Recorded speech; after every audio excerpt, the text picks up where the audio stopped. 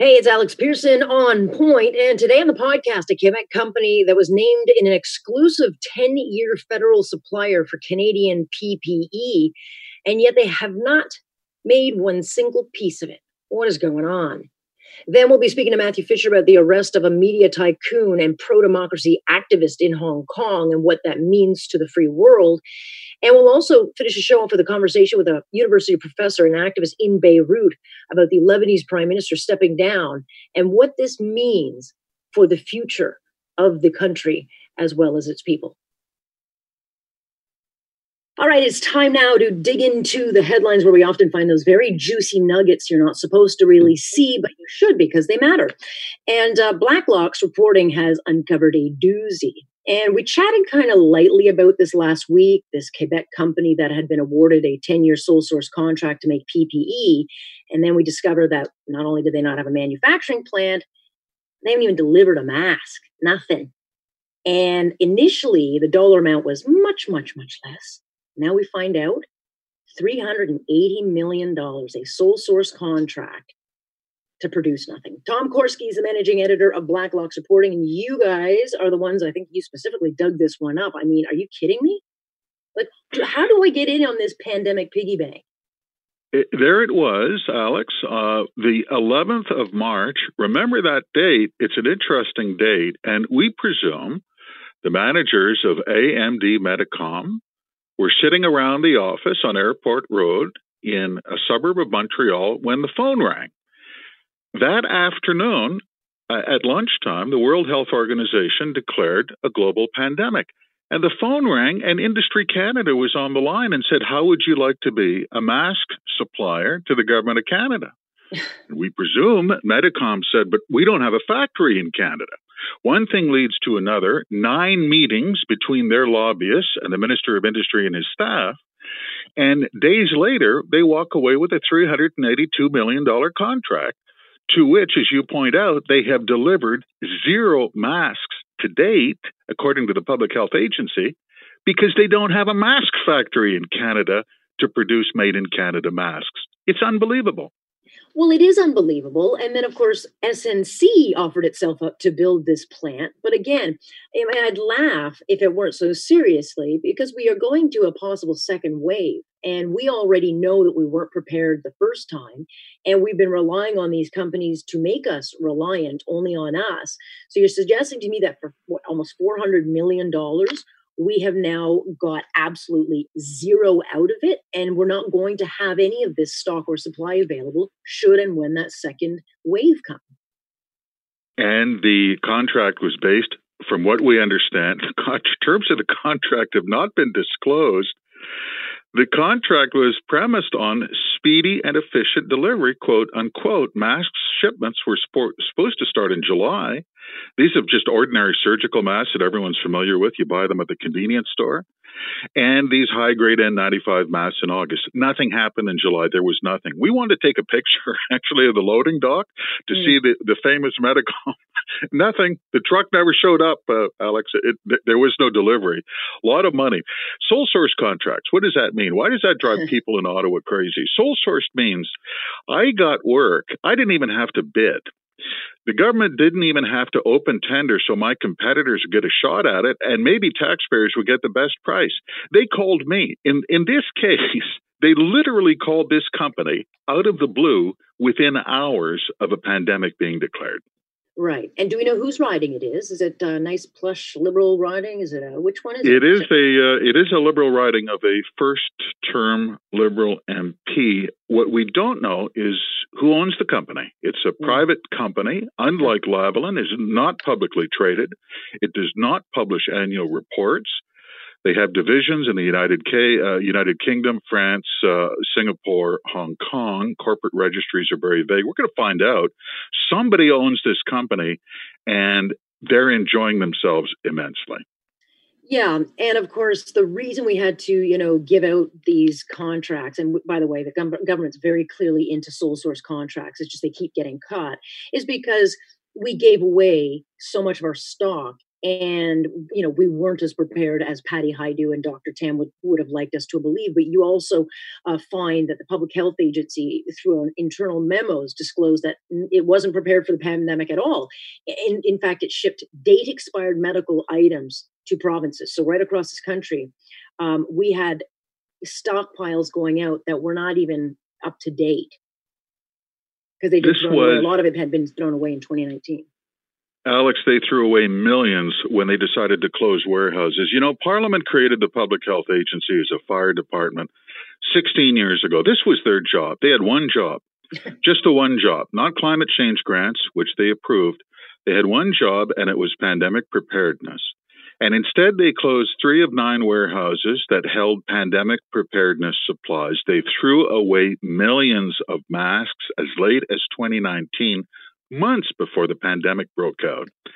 They were so short, as you mentioned, they were admitting in internal memos they shipped date-expired medical goods to provinces for use by their pandemic heroes, doctors, nurses, and paramedics. And they actually expressed gratitude to Home Depot for donating N95 masks used by construction workers. How sad and infuriating is that? Well, I could tell you, if I'm a frontline health, worker or one of those people in long-term care, you wonder, was I being set up to fail? I mean, it's not just gross, but, there are real questions to be asked about, did this government, willfully put people at risk because they were trying to, hide the fact that they weren't prepared and that they were negligent in many ways. I mean, where does it go from here, though? Canadian Medical Association has called it a betrayal. They're from Toronto, is a doctor in Toronto, testified in committee. He said, "You betrayed our members. You put our members at risk and their families. It is so bad. The Medical Association has petitioned Parliament for death benefits for the families of doctors, nurses, paramedics, frontline healthcare workers who die in the service of the public in combating this pandemic because the fire department threw away the masks, the Public Health Agency." It's just stark and disturbing. It is, especially when you go back to those early days when all we were told by Patty Hajdu is, it's low risk. It's so low risk. Dr. Tan, don't worry, everything's low risk. We're prepared. Not only did they lie about the low risk, we were never prepared, but they lied about all these other things we're finding out now. And they're just banking on people being very, very, I guess, what's the word I'm looking for? Distracted. Well, distracted, by summer and by this, that they won't find out. Absolutely. And Alex, it begs for an inquiry. If there's not an inquiry on this, there's something wrong. And I can almost guarantee you MPs are so upset by this, justifiably so, that it would be surprising if there's not an inquiry that really names, not one of those fake inquiries, just name names, get the dates, who failed, who's getting fired. All of that does not help people today. Yeah, well, hopefully they have more luck with it than the Nova Scotia mass shooting that they didn't want to look into either. But unbelievable, Tom. Tom, I appreciate your time on this. Anytime, Alex. That is Tom Gorski, Blacklock's reporting. That's quite a little nugget we've got there. And that is a subscription-based publication, absolutely worth every penny because they get some unbelievable stories. Welcome back to the 9 o'clock hour. Who is Jimmy Lai and why should we care about his arrest? Well, he's a media tycoon and one of Hong Kong's best-known advocates for democracy. And over the weekend, his offices were raided and the tycoon handcuffed and taken away under this new national security law that was recently put in by Beijing. And Lai has been critical of the regime, which infuriates President Xi. And unlike other billionaires who have kind of bowed to these new laws and are laying low, he uses his wealth to push back and fight for democracy, making him one of Beijing's most hated figures. And so what we're seeing now is President Xi flexing his muscle, hoping, I guess, to send a message. Matthew Fisher, longtime foreign correspondent, also now a global news commentator and resident visiting scholar in defense and foreign policy at Massey College, joins us. Good to have you, Matthew. Oh, thank you very much for having me again, Alex. I saw this news story over the last 24 hours, and it's fairly significant. Why? Well, they are certainly ratcheting up, they being the Chinese government, ratcheting up their game against people who they perceive as enemies of the state. And it's quite a dangerous development. What we had before the new law was introduced, 4, 5, 6 weeks ago, they just arrested people in the street, demonstrators, mostly kids, one or two fairly important politicians. Since then, there's been a bit of a pause. Well, Jimmy Lai was one of 9 people, at least, that was rounded up. And in this sweep, it was the media. Hundreds of police entered newsrooms. He owns the Apple newspaper, hugely popular in Hong Kong and Taiwan. It would be like perhaps the owner of the Toronto Star, or the owner of the Toronto Sun, or of a paper that's like the Vancouver Sun, where you take the owner away, you're really sending a signal if you're a government. And there is this.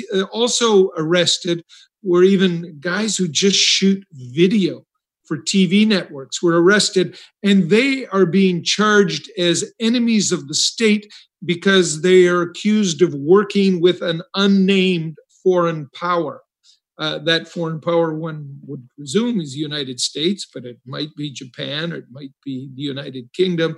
But it's a real ratcheting up of the game on China's part. It's what was feared when this legislation came in, and it will terrify and worry a lot of the people in Hong Kong. And of course, it will cut off even more the flow of free information. And in the last couple of weeks, Hong Kong still has a fair bit of free information exchanges through the media, but it seems China's determined to close those doors one by one. I mean, this man's got a lot of wealth and a lot of fame, but will that help him? Well, I don't think it will help him. China's put their own billionaires related to the party in prison in China. It was interesting. His company, which is called Next Digital, its stock soared today, and his company has lost hundreds of millions of dollars over the past couple of years, like a lot of media companies have. But the stock soared because people who want freedom in Hong Kong bought the stock in a show of solidarity. Whether solidarity will be enough against the weight of the Chinese government, I don't know. But of course, the message to the West, another message to Canada, is that we must hold firm against China because they try to intimidate, bully, and incarcerate people. It fits with many other terrible things they're doing to the Uyghur Muslim minority, to the Tibetans over the last few years, the Galunfeng people, and what they've done to the people in Hong Kong in terms of suppressing their right to protest.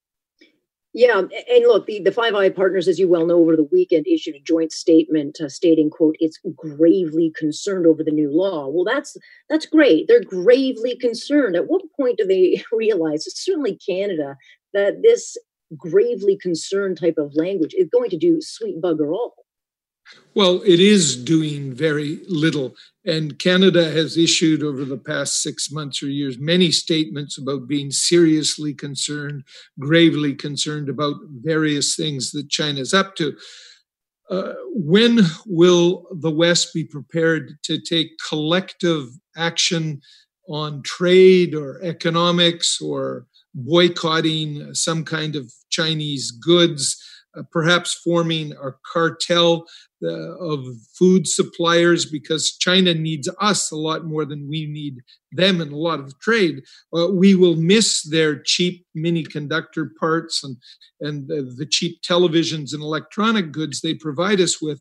But what we provide them with is resources to use in their factories and also food for their people. So we do have levers if we choose to use it, but at the same time, so much is going on militarily in the Far East. Things, I'm not saying they've escalated out of control, but there are all kinds of danger signs from China, from the United States, that things are being ratcheted up over there with bombers, with fighter jets, with warships, with submarines, and you can get into miscalculations that cause grave trouble. Suddenly we could find ourselves moving from what has become a Cold War to some kind of a hot war, if somebody just makes a mistake, not even intending to do something malicious. Yeah, and you write about this extensively in your latest piece, and you cite things like Pompeo's visit to Taiwan, which was very significant because China will look at that as a thumb in the eye. But again, where does it go between China and the United States, and what do the Five allied partners do? Because as you say, it can turn very, very quickly. But there's no question every day, Matthew, there's another headline of China pushing its force, and every single day when we're not acting, not doing anything, I mean, China is really kind of calling the shots. It's impossible to keep a list of all the things China's up with.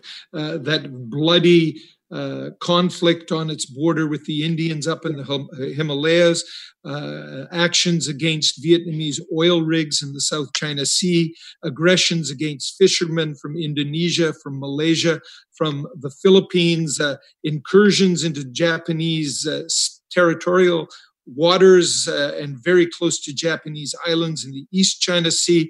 There are also problems with South Korea, and all kinds of military activities around Taiwan, practicing assaults to take that island. And on the other side, the Americans are sending bomber jets regularly through the South China Sea.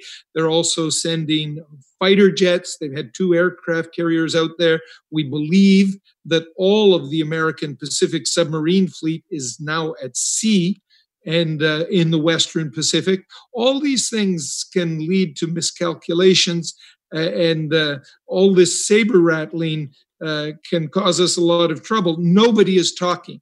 There are no negotiations taking place right now, really, between the two sides. I would rather this went the trade route than the war route. I think we all would, but there's not too much sign of this. And Canada, as always, Alex, seems to be an outlier. We're on the sideline. We can't do that much militarily. We can do a bit more, certainly, than what we're doing. But there are other ways Canada can participate. And one is to just be with our allies. We speak of multiculturalism. We speak of having all these friends. Well, we're going to lose our friends if we're not willing to do our part. The other intelligence unit, other than than what you call the Five Eyes, what everybody calls the Five Eyes, is the Quad, and that is for the Pacific, and that belongs to India, Australia, Japan, and the United States. Canada has not applied to join that. Very big question why Canada has not even considered such a thing. We are excluding ourselves from the biggest intelligence grouping in the Pacific, relying on the Five Eyes to do that because we are a member of them, but that's not the be-all and end-all. We should be a member of the Quad too. Yes, well, it takes leadership, and this is definitely not the government to take that.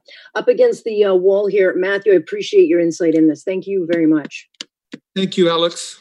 Matthew Fisher joining us, and you can read his latest on this Cold War that we could be or are looking at with China and how he believes it can turn hot very, very quickly. That is now up on our website.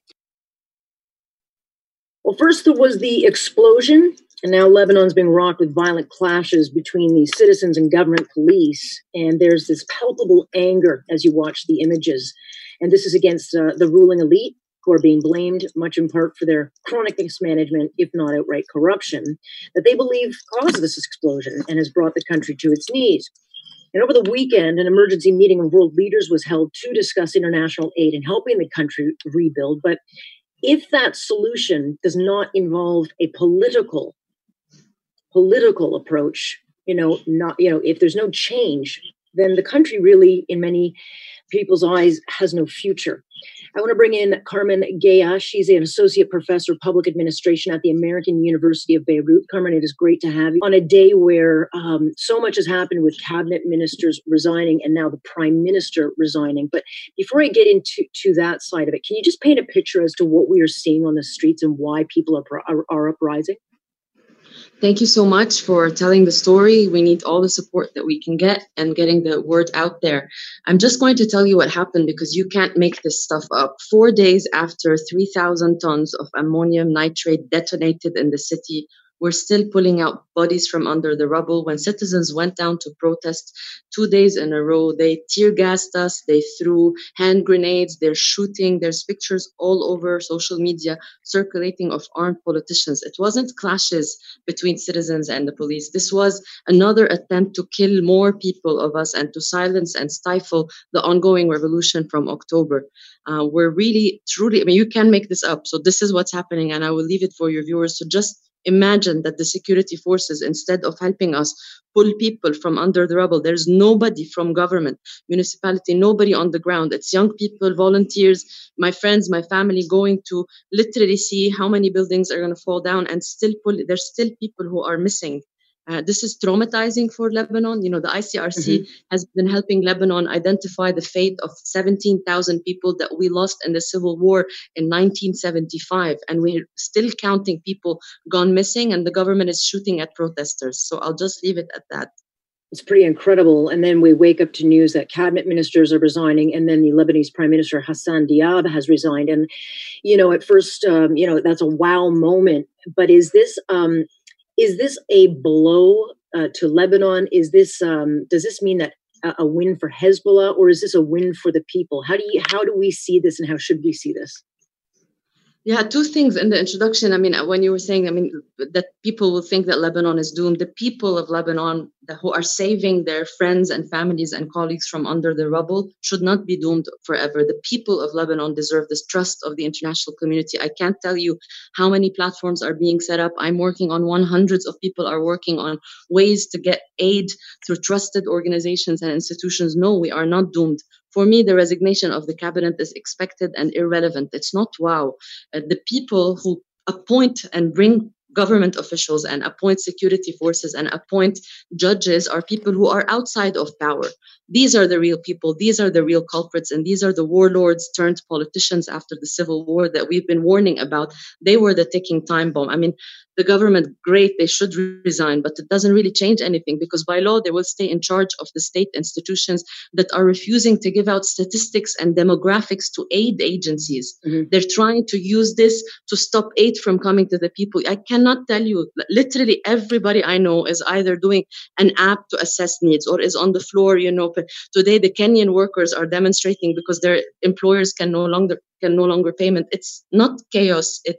This is a disaster. You're on a movie set of disaster. So the least they can do is resign, but we want justice. And this resignation is very far from justice. Right. And so when you see world leaders like Mr. Macron in France talking about the international aid and the urgency, and that's what they're meeting about. I mean, there's another side of this. There's a political side of this. There's the investigation into this. And the Lebanese government doesn't want a formal investigation, but you cannot help Lebanon rebuild or have a prosperous future if there is no independent foreign investigation. Absolutely. But also, unfortunately, we know investigations take decades. So the political verdict is out. They are the culprits. We now want to save whoever of us is still alive, by coincidence alive. And I have faith that the Lebanese people deserve aid and that they will set up a trustworthy system to receive aid. There's a lot of us that had worked on the Syria crisis. Unfortunately, we have experience in disaster and war.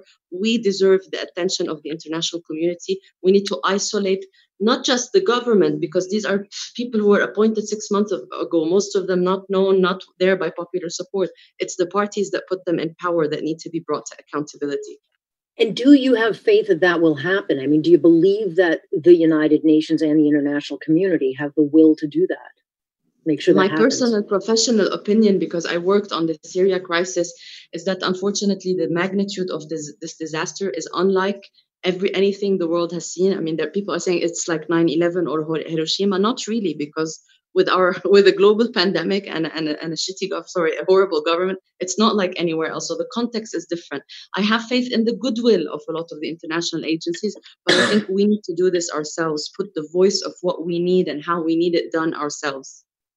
And how can you have that happen? I mean, there's the enormity of the aid itself of getting it to the people, because it's not going to be rebuilt. Lebanon will not be rebuilt in a year, not even 5 years, maybe not even 10 years. I mean, it's been flattened.